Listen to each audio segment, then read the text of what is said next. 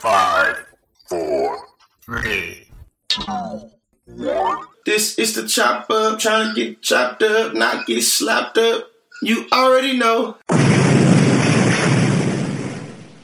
This evening, usually Dominique does a political chop, but I wanted to slide in there and participate a little bit, especially since I ain't did a political chop in a minute too. Well, you are the political plug, and so I'm not trying to step on any toes. Okay, stay in my lane and make sure I keep my eyes on the road ad. That being said, I definitely want to use this opportunity. One thing I'm very interested right now, even for my own sake and the sake of a lot of people that I see on social media, a lot of people I'm having a conversation with, is how do we keep the momentum going, right? If I had to name this segment anything for the political chop, it would be keep that same energy. I think that's because that has been a mantra for our generation. And I also think it has become a necessary component of what we're trying to do to get this thing across a lot of roadblocks, blocks and humps and bumps into the next level of what it's supposed to look like. The question of the last week and a half in our community, if you will, and y'all tell me if y'all disagree or agree with this, but I think the most poignant question Black folks have been trying to answer for the last 7 or 8 days is, what is entanglement? No.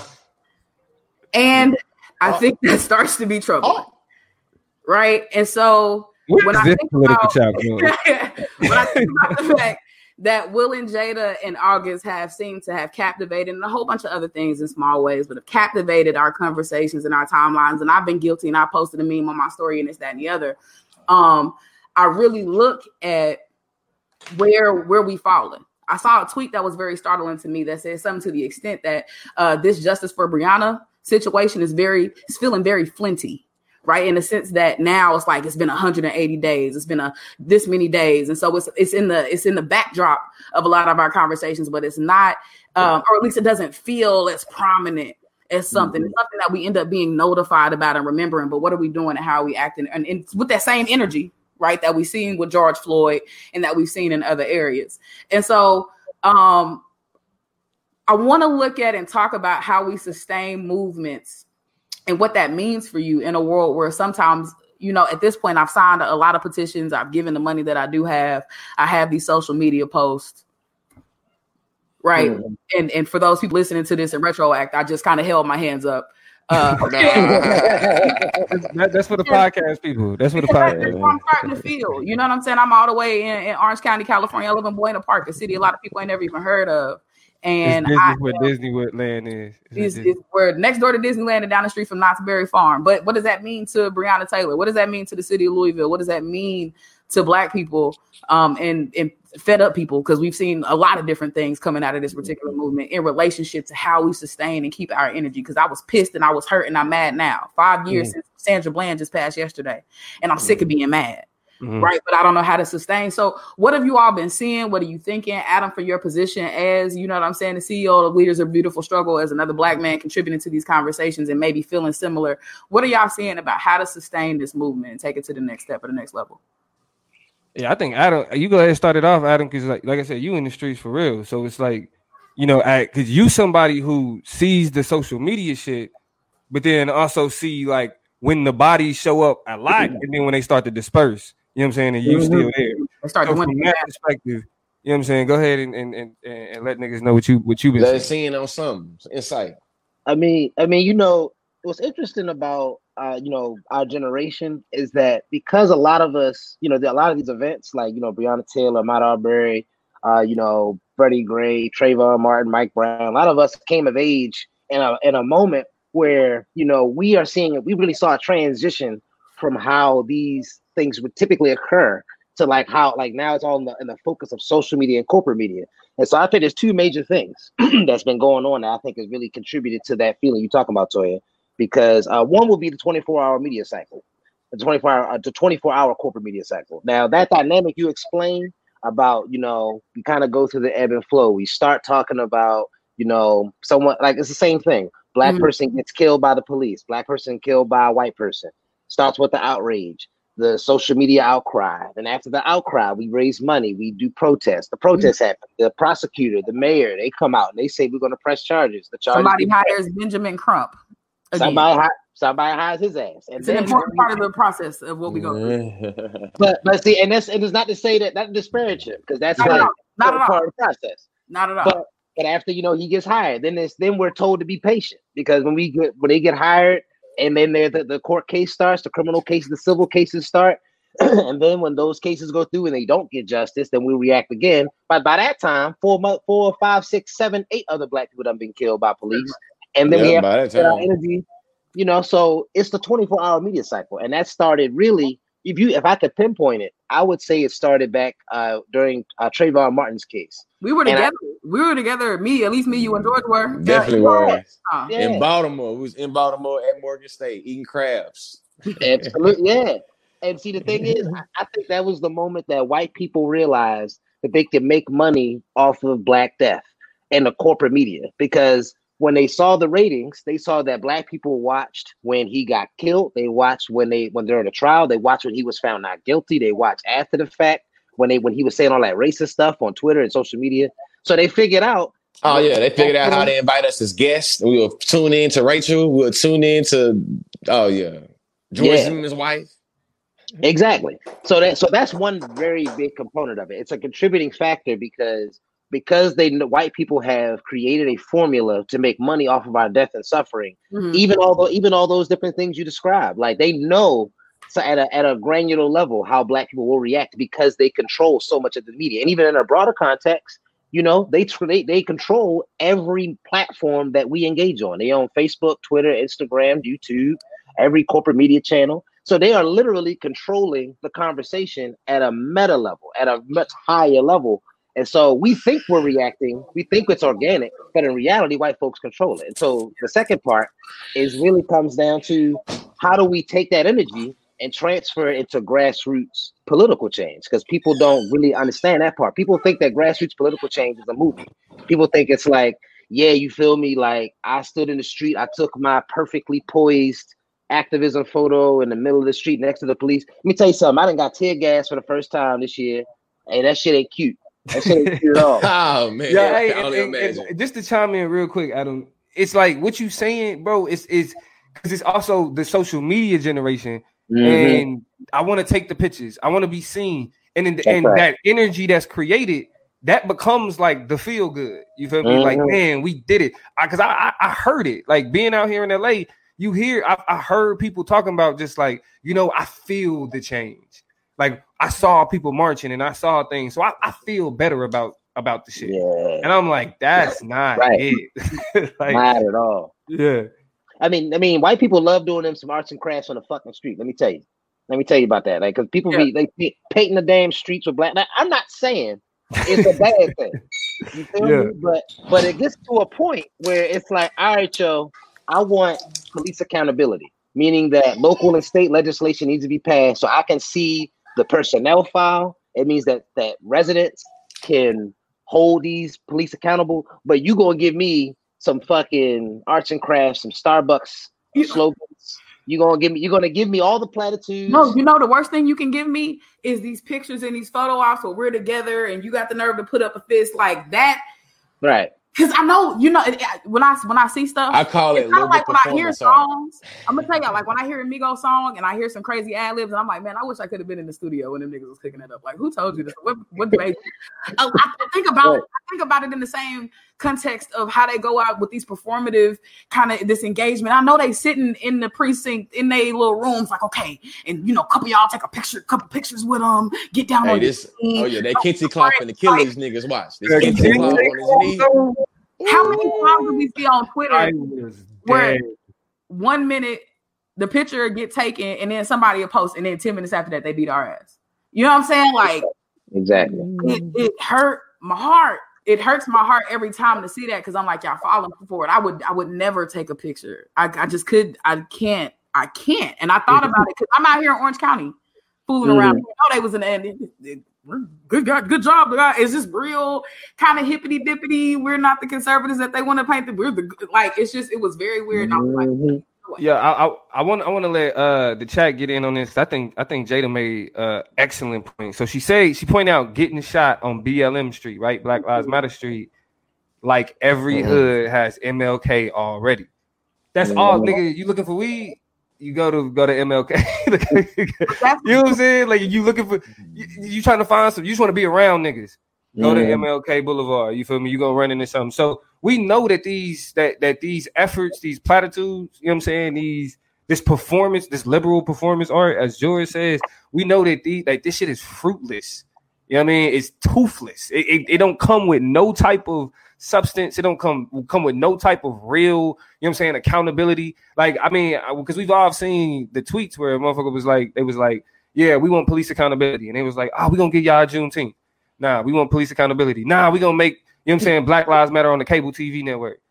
We want police accountability. Nah, we gonna stop calling them master bedrooms. Like, what the fuck? Like, when I seen the master bedroom shit, like, in the paper, I'm like, so what? Nigga? Like, out of all, like, I'm the type of nigga, I'm gonna point out all the racist shit. You racist, that's racist. The master bedroom shit was the shit that bothered me the least. Hey, anybody out of Adam and Toya, did that master bedroom shit bother y'all like that? No. Nah. And this is, and look, you know what bothers me? Racism. Yeah. That bothers me. This is all this shit. I don't know. And you talk, and this is 4 people who made they living. Like, we doing what we doing now off of calling shit racist. And out of all the you racist son of a master bedroom was never a part of that you know what I'm saying, that impact calculus. I never really. What are we gonna call it now? You know what I'm saying? The main bedroom. The main bedroom. You stupid, yeah. I'm gonna holler at Dr. Dancy's comment, and then I wanna ask Adam something about what he just said. Dr. Dancy said it's also intentionally deceptive. The same people holding up fists are still deploying police and calling for the National Guard, right? I talk about all the time. You know, we talking about the big P's, but let's talk about the little P's too. You know what I'm saying? Because you out here, you know, on Black Lives Matter Boulevard doing this, that, and the other, and protesting with the people, and you got your babies out here part of the protest and all that. Not all that's great, right? Join in and participate. Just make sure you're not turning into the little lowercase p police in your classrooms and at your job and in your emergency rooms. But they are. You know what I'm saying? In your HR department, like, that's what you really need to be concerned with, how you moving. And so the deception is very muchly embedded in these movements, which is why we've got to ask ourselves what really it takes for us to sustain and push past these optics, right? Because a lot of this is optics. And so going back to something that Adam talked about in terms of grassroots organizing and how we kind of have to build a better, healthier relationship with that and get past these photo ops and get past these feel-good moments.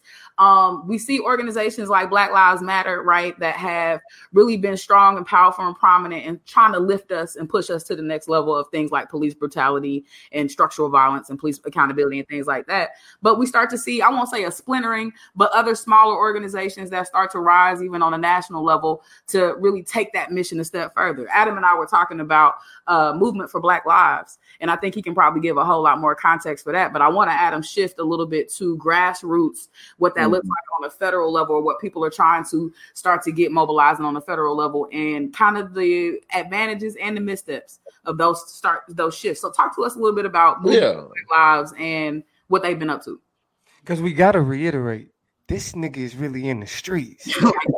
Shout out to leaders of the beautiful struggle and everybody down and be more. You know what I'm saying? Like, this is I mean, I'm gonna let my man speak, but like, let's be real. You feel me? It's so many people who, like, especially when it comes to social media, that really just do a lot of talking.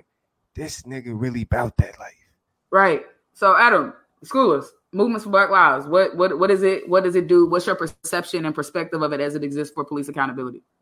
So, I mean, it's probably, for the benefit of people watching, it'd probably be good to start with just kind of meta at the national level, like what people call Black Lives Matter and Movement for Black Lives. Like, there are formal networks. These are formal organizations. But Black Lives Matter, you know, it has chapters. You know, it has, you know, people that are employed by it, the formal network. But then there's the larger social phenomenon that people are calling Black Lives Matter, and the Movement for Black Lives is like a large collection of organizations and leaders and groups that are part of this a national effort that have a certain set of values and core values and understandings that they adhere to. But when people, you know, I think it's important that people understand, you know, at the national level, when you talk about police accountability and law enforcement accountability, there is no federal law that can be passed that will hold police accountable. like President Trump or the Congress, like if they pass a law, like the things that Black people want, like Black people want the ability to send police to prison. Black people want the ability to hold police accountable by seeing their personnel files, by making sure that in their city, in their municipality, like in Baltimore, Kansas City, and Bryan, anywhere else, if you are in your city, that you can actually hold them accountable. There is no federal control over the police. And I think one of the mistakes that's been made, it's not an unintentional mistake, because white liberals like to confuse Black folks, is that they say, well, we need to go to the federal level and tell your congressperson, but like literally they can't pass a law to do that. And so the only way you can do that is if you do it at a local state, at the state and local level. And I'll give you an example of how this plays itself out in Maryland. Mm-hmm. So in Maryland, we have something called the Law Enforcement Officers Bill of Rights, LEOBR. Maryland is probably one of 16 other states that actually have this law in the books. It was a law put in place in 1974. And this law makes it so that police officers and other law enforcement officials in Maryland have certain rights above regular, ordinary citizens. An example of that, before it got reformed a little, like we reformed it a little bit, but back in 2015, when we were advocating for it to change, if a law enforcement official walked in my house right now and shot me in the face, that means they would have 10 days before they would actually have to give a statement to other law enforcement. Now, if I go in your house and shoot you in the face, I go to jail. I have to give a statement. I'm in prison. And evoking my Fifth Amendment right is demonstrating my guilt. Exactly. But law enforcement, they don't have the same. They're not even held to the same standard. And so you can't change that law by going to Donald Trump or the Congress, but you have to actually go to your state legislators and your governor, and you have to get them to change it. But I think people, they confuse the activism, the what do you call it, the protests and the demonstrations with the pageantry. The pageantry, the pageantry with actual work, because it's not like useless. The problem is it's not attached to anything, and it's not attached to anything that can get specific things done. And I think one of the things that we've been trying to focus on is how to make sure that people understand, like, yo, you can do all that, like that's cool. But white folks, their tactic is they'll let you cuss them out and scream and let you say whatever you want to them. They'll let you throw shit at the police. They'll let you do all of that. But you're not a threat until you start talking about what I just talked about, and you start actually naming the people, the white people, the real white people. Like Donald Trump is not the real white people. There's the real white people, and then there's people like Donald Trump and other folks. But when you start really calling out those people in positions of power, like the Fraternal Order of Police, the police unions, you start calling them out, like those motherfuckers are not only, they're not only super racist, but they're the kind of racist that you think they are. Like they're the folks that are from southern states, and they're the folks that actually like our Fraternal Order of Police in Baltimore. They constantly tweet racist stuff, and they say racist, anti-black stuff every day, but no one says anything to the police. But you know what I thought? You know what I think is interesting about that though, Adam, is that, and we had this conversation on the Chop Up too, I think, when boy, it was like when after the George Floyd shit popped off, you had and the mayor came out specifically saying like that was murder, like he murdered him, like he did, like that was wrong. You feel me? We're against that officer. Typically, what you see is the whether it's the Fraternal Order of Police, the police union, whatever police interest group stepping up to say that's inappropriate. You know what I'm saying? Like that's not okay. They're against the police. And it was odd how silent the Minnesota Minneapolis police union was in response to what the mayor was saying and being blatant and explicit in condemning the actions of the officer. And I mean, they were so quiet that the fucking New York police union put out a statement. I know y'all seen that shit when the dude was like, you go out here and deal with these criminals. You have to deal with these people, right? Like the nigga was chastising the media, and it's like, nigga, this ain't even. We literally ain't even talking about the fact that y'all choked the nigga out and then arrested and put in jail the nigga that recorded the nigga getting choked out.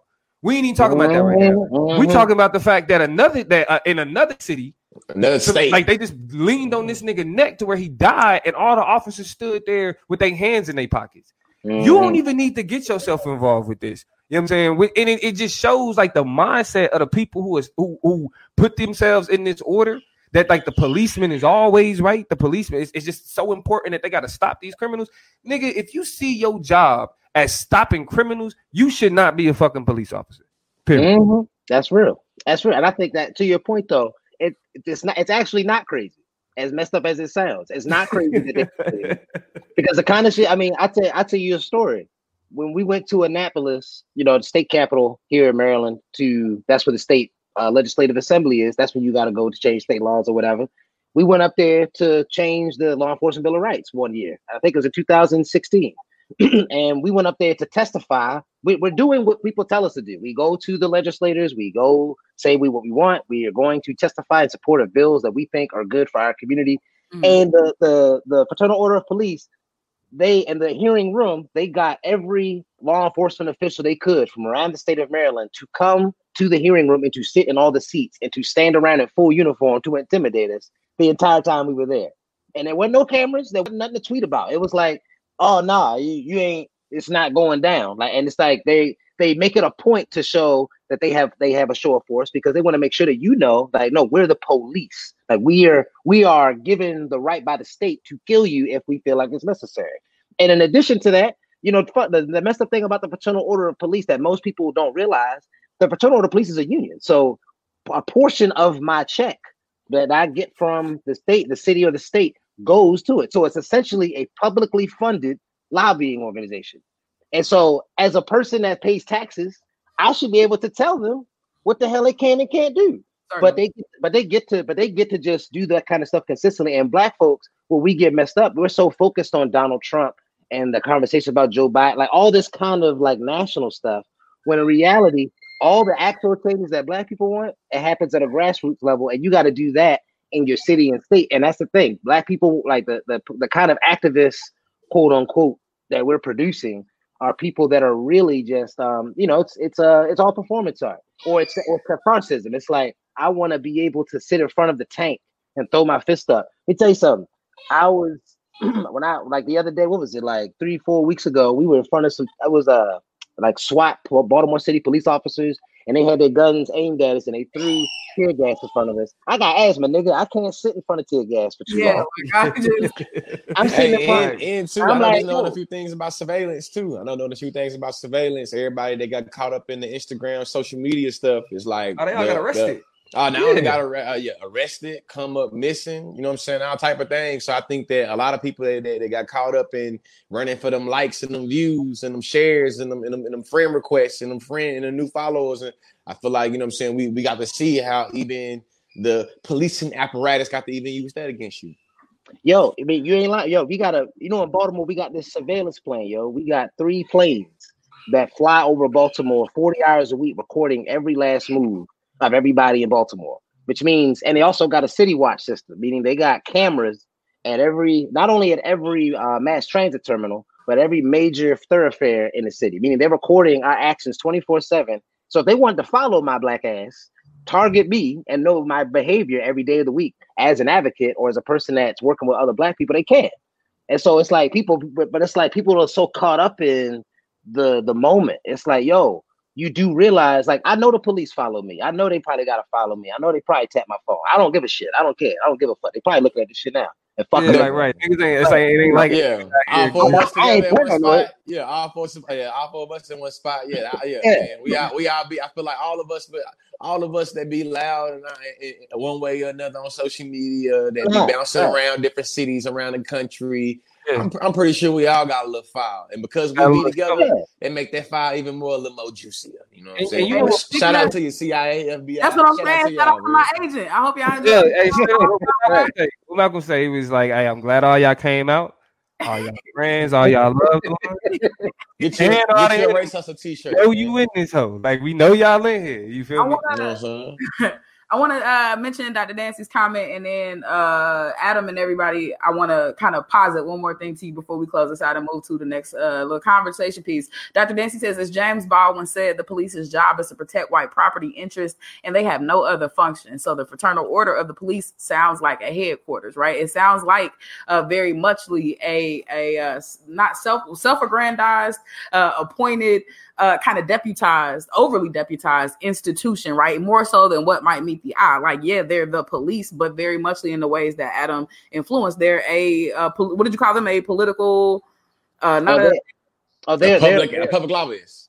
They're public funded. They're essentially a public funded lobbying organization. And when you talk about movement sustainability, it's really recognizing how these nooks and crannies start to work together more than just they out there on the corner with a baton and a gun and some pepper spray or whatever. Like there are people who are specifically dispatched. There are detectives. There are officers. I mean, just up and down, right? Different ranks within this particular organization that do the institutional work, do the day-to-day from building relationships in communities. Just because they don't have relationships with you and your community don't mean they're not building relationships on their beat in your community, right? So though that politicization of it, the politicization of policing is happening in so many different ways and with so many different contours, and I think we even understand, which is why we got to put in what how they act and function as lobbying groups in our communities. Justine says, you'll throw their hands up in the air and then so quick to do all that, and then they quick to say you are a threat or just support or protect each other no matter what. And so I almost feel like we've got to take examples from our enemies, right? From our opposition and really start to stand together on a community level in a lot of ways, the same way they do. Right. And so I think the way I want to pivot out to start to round out this conversation is a lot of the language of police accountability, even on a local level, has been abolition.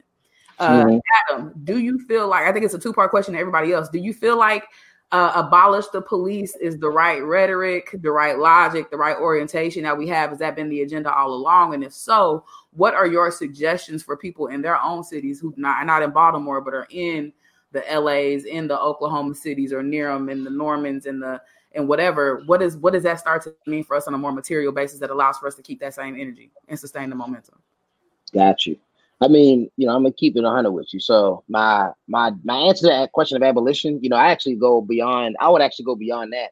As a Pan-Africanist, I don't believe in America. I don't believe anything this country has ever produced. I don't believe this nation will produce justice for Black people. So I believe that the destruction of America is what needs to happen, as in its current form, to produce a more just world for our people. And this is why they watching us, y'all. I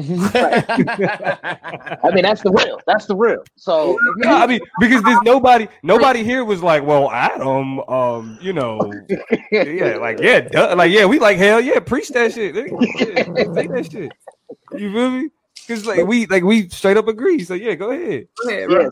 So there's that part of it. So if you're asking me how I feel, I mean, and even take it a step further, if I thought that armed struggle would work, then I would do it. Problem is that we're behind enemy lines. Yeah, we don't have we're outgunned, we're outmanned.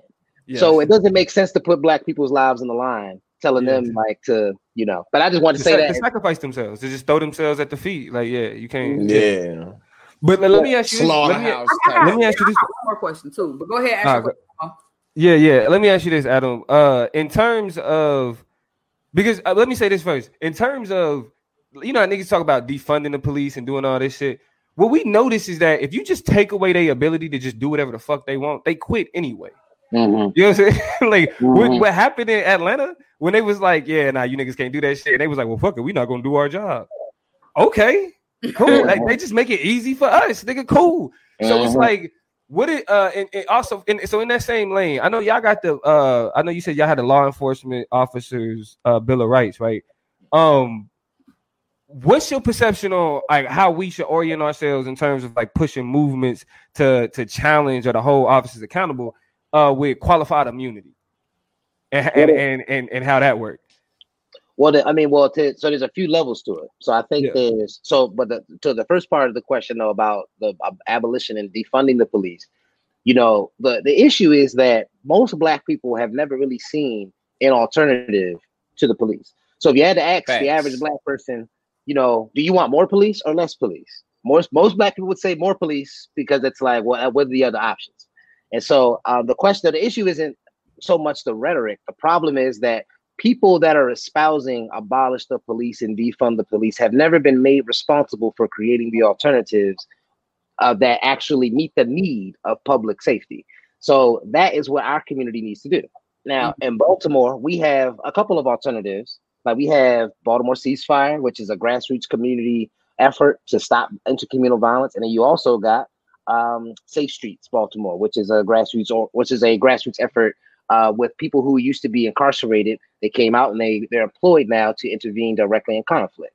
And so those are things that's like, if you want to talk about defunding the police, I mean, sure, you wouldn't. I mean, if there's a $500 million police department, like, yeah, I don't think it makes sense today to just take $500 million today and put it into something else tomorrow, because anybody that's responsible for building things knows that you can't build things that way. Building things, structural problems require structural approaches.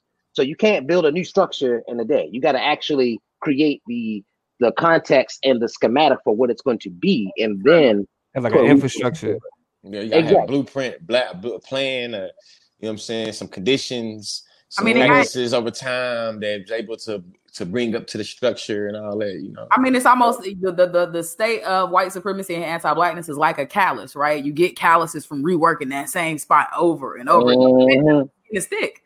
You know what I'm saying? It's going to take some peeling, some work, and some kind of maneuvering probably to get down beneath the layers, right? Because, and I mean, they end up thicker in some places than the others. That's why we can kumbaya it out and have, you know, relationships with white people, and white people be anti-racist and do a lot of the work and stand alongside, but that's still not quite enough. Niggas still have to get on the same page about some stuff to cut through another layer of it, right? This is why we can't get excited about the ceremonialization of us marching and walking together without starting to still have that intra conversation. All right, niggas, what are we doing? You know what I mean? That's part of those thicker layers that we still got to kind of work through that set it up. The fracturing of Black people as we move together is part of how we got here too. You know what I'm saying? Exactly. And the last part of that though is that Black people, I mean, the simple answer to the question of how we move forward and sustain our movements though, we need power. We need power. We need resources. Point blank. If you ain't independently wealthy, one of my babas here in Baltimore, Baba Adamola, he's like 70 plus years old. And the first thing he asked me when we were having a meeting for the first time talking about electoral politics, and we were all whatever, like, yeah, we need to change the system. First question he asked me was, are you independently wealthy? I said, nah. He said, all right, well, nigga, what do you have? What are you talking about? I was like, and at first I thought, like, yo, what you mean? What you mean? Right, I'm putting in the work. What you talking about? But he was like, but his point was simple. He's like, the only way that you can actually create change that's sustainable, you need to create the infrastructure, you need to resource it, and you need to make sure that you can carry it out beyond your words. And most Black folks that are younger, like particularly the millennial generation, people who are calling themselves millennials and the Generation Zers or what have you, like, we don't think about power that way. We don't think about wielding power, because you can't just think about being anti-white supremacy. You have to be pro-Black power, pro nation building. Because if you're not nation building, you just talking a bunch of shit. You're doing a whole bunch of, yeah, we know what we need to do, brother. But it's like, yeah, if you have to build an institution, and then you have to actually be accountable for what you say. And bro, the unlearning it takes to like trust Black people as Black people again, the unlearning it takes to invest in Black people and to deny yourself a lot of the luxuries that white supremacy and their pride, like that is we conditioned. That's where it hurts, right? We talked about like the lighter work versus the hard work. You know what I'm saying? The easy work is taking these pictures and doing whatever. The hard work for the police to do is that's like right. That's it. Black people. It's the same thing with niggas. Like the easy workers be like, white people are terrible, nigga. That's the and that's what I be telling you. And we can round it out. And I'll say this to you. And we can get to this nigga George. Yeah. These niggas think that just this all we need to do is say be against whitey. And I didn't like, nah, if you ain't about building, like movements ain't about what you're against. Movements are about what it is that you're trying to move toward. Like, what are you trying to create? And if your movement is couched in challenging and calling out and being critical of, you know what I mean? And that's where it starts and ends at. Then you just an antagonist. It's not a movement. You just antagonizing some shit, which is necessary. We need antagonists, but I mean, you useless when you can't move beyond being an antagonist. Exactly. Yeah, that's it. And you got to build power, because the thing is, but we're not used to being responsible stewards of power, and we're so used to being able to read the books. Let me tell you something. Like reading about Black liberation is much different when you actually have to put that shit into action, and it's not sexy at all. There's a lot of shit that I don't want ever to be posted on Instagram and Facebook. Because when I was talking about with me and Davon and a bunch of other folks 10 years ago, for talking about this stuff. You couldn't. It'd be like, yo, yeah, yo, like whatever. I spent most of my energy being broke, building relationships with people in community, and doing things that a lot of, matter of fact, just in the past 2 days, two of my mentors, who are my elders, they passed away. Miss Avis Ransom and this brother George Mitchell. George Mitchell, for 5 years, 5 years ago, he actually built a community center in West Baltimore and Park Heights. My man, he's known in the Baltimore area. But when he asked us to help him, he was just like, I need to get this school building. I'm trying to build out this programming. And we just did it for him because that's what we wanted to do. It was for the love. But wasn't a whole bunch of, I'm out here with my man, out here building. It's like, no, when you nation building, you do that because that's what's necessary for the people, for the community. You ain't doing it because it's cool. You know what I'm saying? I think we don't have that frame of mind because we're listening to what white people tell us. We're watching the white corporate media on social media, comparing what we think we should be doing to what white folks tell us. And then when we're confused at the end of the day, we still end up with the same shit. But when you actually are a threat, that's when you're going to know a difference when you actually a threat. Because white folks talk to you and treat you different when you actually a threat. They'll let you talk shit to the end of time. But when you start talking about where money go and you start talking about how these institutions are constructed, they'll treat your ass different. Yeah, they gave Martin Luther King a holiday. Why did they shoot that nigga? Right. Well, see, shout out to tell me what's going on.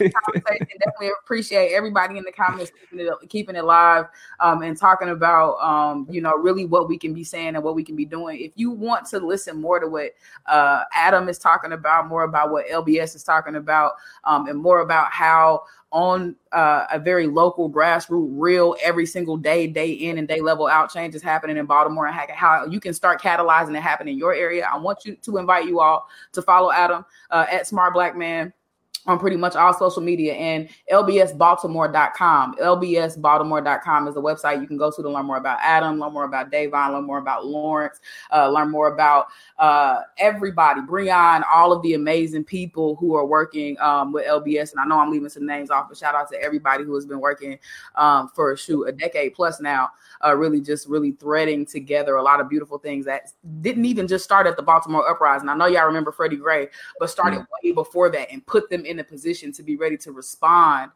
when their city demanded change and wanted change. So plug into what Adam got going on. He's a good dude.